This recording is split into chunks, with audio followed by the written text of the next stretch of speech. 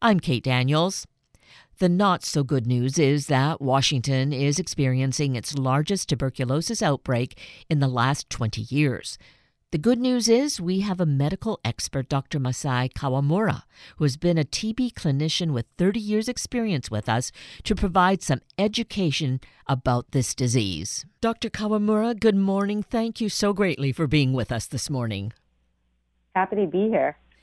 And you have spent 3 decades, 30 years as a tuberculosis clinician. So we look to you as really an authority here. And I've thought of TB, which we generally refer to it as being something that had been eradicated. But now I've read that there's been a large jump, an increase in Washington state. Can you tell us what's going on with that?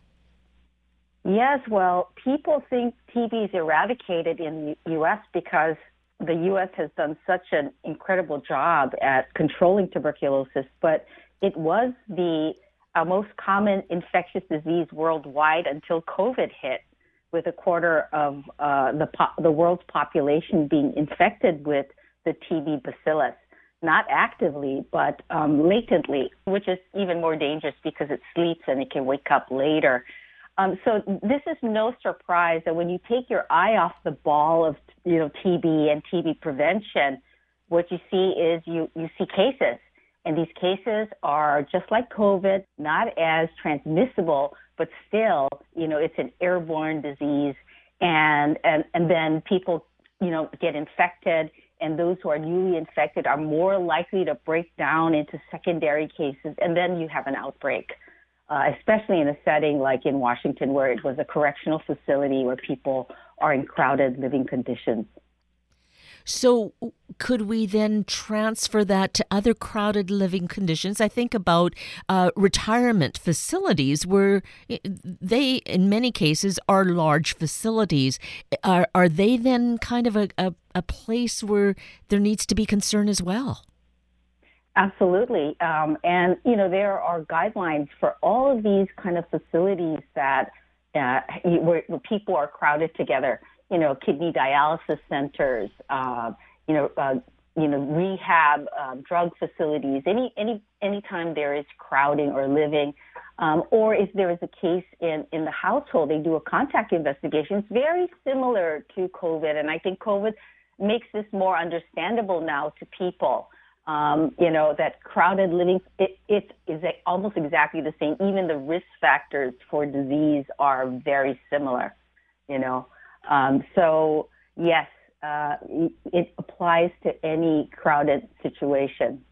As a former TB controller in San Francisco, we had outbreaks in bars, and we had to go to different bars in the Castro and make sure that their staff were clear from TB infection because we had an outbreak in that community around bars and people going bar hopping. And if you've ever been in a bar on a Friday night in the Castro, my goodness, the amount of air in the room is very little air is shared by body to body crowding. And that's where you get infected, right? When you're sharing contaminated air.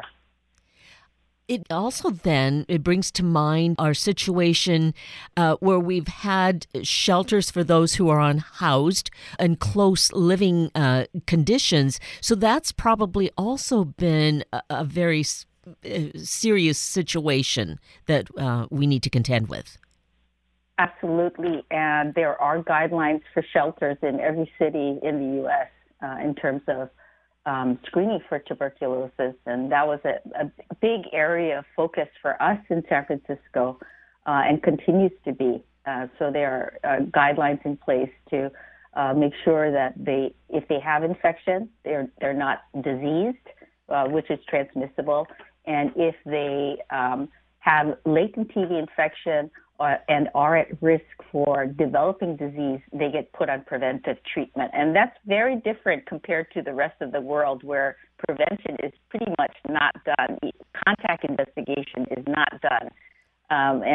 So, we're far ahead of the game. But like I said, when you take your eye off the ball and public health resources are slim and you've got to put all of your resources on what's the current flavor of the month, be it flu or now it's actually current flavor of the many years, COVID. So, which is much, much more transmissible than TB.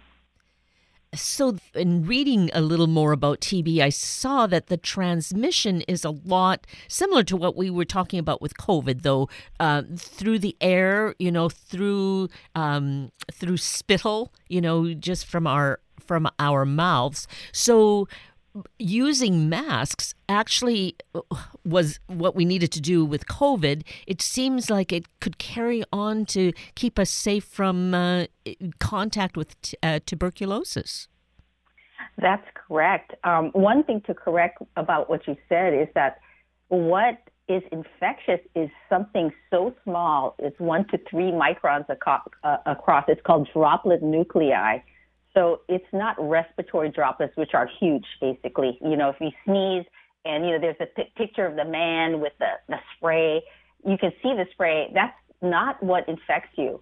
What infects you is a very fine aerosol caused by usually the cough or yelling or singing or sneezing, but not the droplets. And they float. They have the aerodynamics to stay in the air for hours. And that's what's dangerous. That's what you inhale. And yes, masks are very important for the person who is the caregiver of an active TB patient. They should be wearing an N95 mask.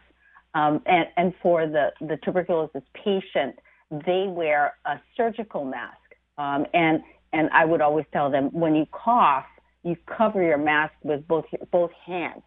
And cough into your mask, right? With nowadays, though, everyone's wearing K95 mask. And for the patient, though, with tuberculosis, it affects the lungs most of the time. It can affect any part of the body, but most of the time it's in the lungs, which is transmissible. So, wearing a mask is very important, but they often have a hard time breathing, and wearing an N95 mask is very difficult for a person with lung disease, right? Right. So that's why they're wearing the surgical mask. You're protecting yourself by filtering that air with the K95 and making sure that it fits your face very well. Also, so there are no leaks. Air coming in through the side, etc. And so properly wearing that mask is extremely important. So as the general public, we need to be informed. Should we be concerned for our own health in terms of tuberculosis? I think the general public should be aware of airborne diseases in general. And so when a person is coughing, they should always cover their cough to minimize the spread, right? Right. In Asia, where I've traveled a lot, wearing masks, especially when you're sick, is normal. And, but in the U.S., it has been something quite new since COVID. And actually, it's a good thing it has normalized it. And perhaps in part, the initial outbreak of COVID in Asia was less bad because of mask wearing, especially in the countries that wear masks regularly, like Korea and Japan. Mm-hmm. It didn't solve the problem completely, but it actually did, I think, reduce the spread because of their habits. For tuberculosis, it is not as infectious as COVID unless it's in your larynx. Okay? If it's in your larynx, then it is as infectious as COVID. It's like the measles also. And so if you're notified that you have active disease, you should immediately put on a mask to protect others. You should not be going out. You should isolate. It's the same as COVID. And you should not go out into the public until your test, until you're on medication that reduces the amount of bacteria to a level where that's safe for going out, and you're no longer considered infectious. So it's not as bad. You don't have to worry about tuberculosis if you're in the general public, but if you work with high-risk populations or you're working in an outbreak situation, like the correctional worker or the families visiting the correctional facility, then of course, these families may be at risk, right? Because they're directly interacting with potential individuals with active TB that can spread it. So I know that the state of Washington has done a large contact investigation looking for individuals who've become infected or diseased from the outbreak. And whoever has infection that is not disease, they're going to put them on preventive treatment right away. So fortunately, there are tests for that, for testing for infection, even when people are asymptomatic. And that will really help to contain and cut the line of transmission, as we would say in our TB world. And that is really great guidance and advice for us. It also, if we were to look at anything good that has come out of COVID, maybe it is the mask wearing situation. Even though there's resistance on some levels, still it is a little bit more normalized where there is more of an option and more of the masks available for this kind of prevention. You're absolutely right. And, I would have guessed that transmission would decrease somewhat, in the public, general public, not in the homes where people aren't wearing masks. And the problem with the COVID is that people with cough possibly are just getting cleared for COVID and no one's looking for anything else, right? And I don't know, I'm speculating here, but they may have missed TB because the whole focus is on COVID. Again, you take your eye off the ball and then you have a TB outbreak where, it's impossible to be wearing masks all the time in a correctional facility. So yes, I think the mask wearing is very important, but more important is testing and not only focusing on COVID, but remembering that there's always a differential diagnosis for people with cough, and it can be very insidious and mild. People think their cough is from an allergy or from smoking. They're not really all that sick, right? So if they're not that sick and their COVID test is negative, they might just say, okay, you're fine, go back to your cell or, go back to what you were doing before when you actually have tuberculosis. So, being TB aware, or thinking TB, testing for TB, and really doing due diligence when there is a case in preventing it in individuals who have become infected.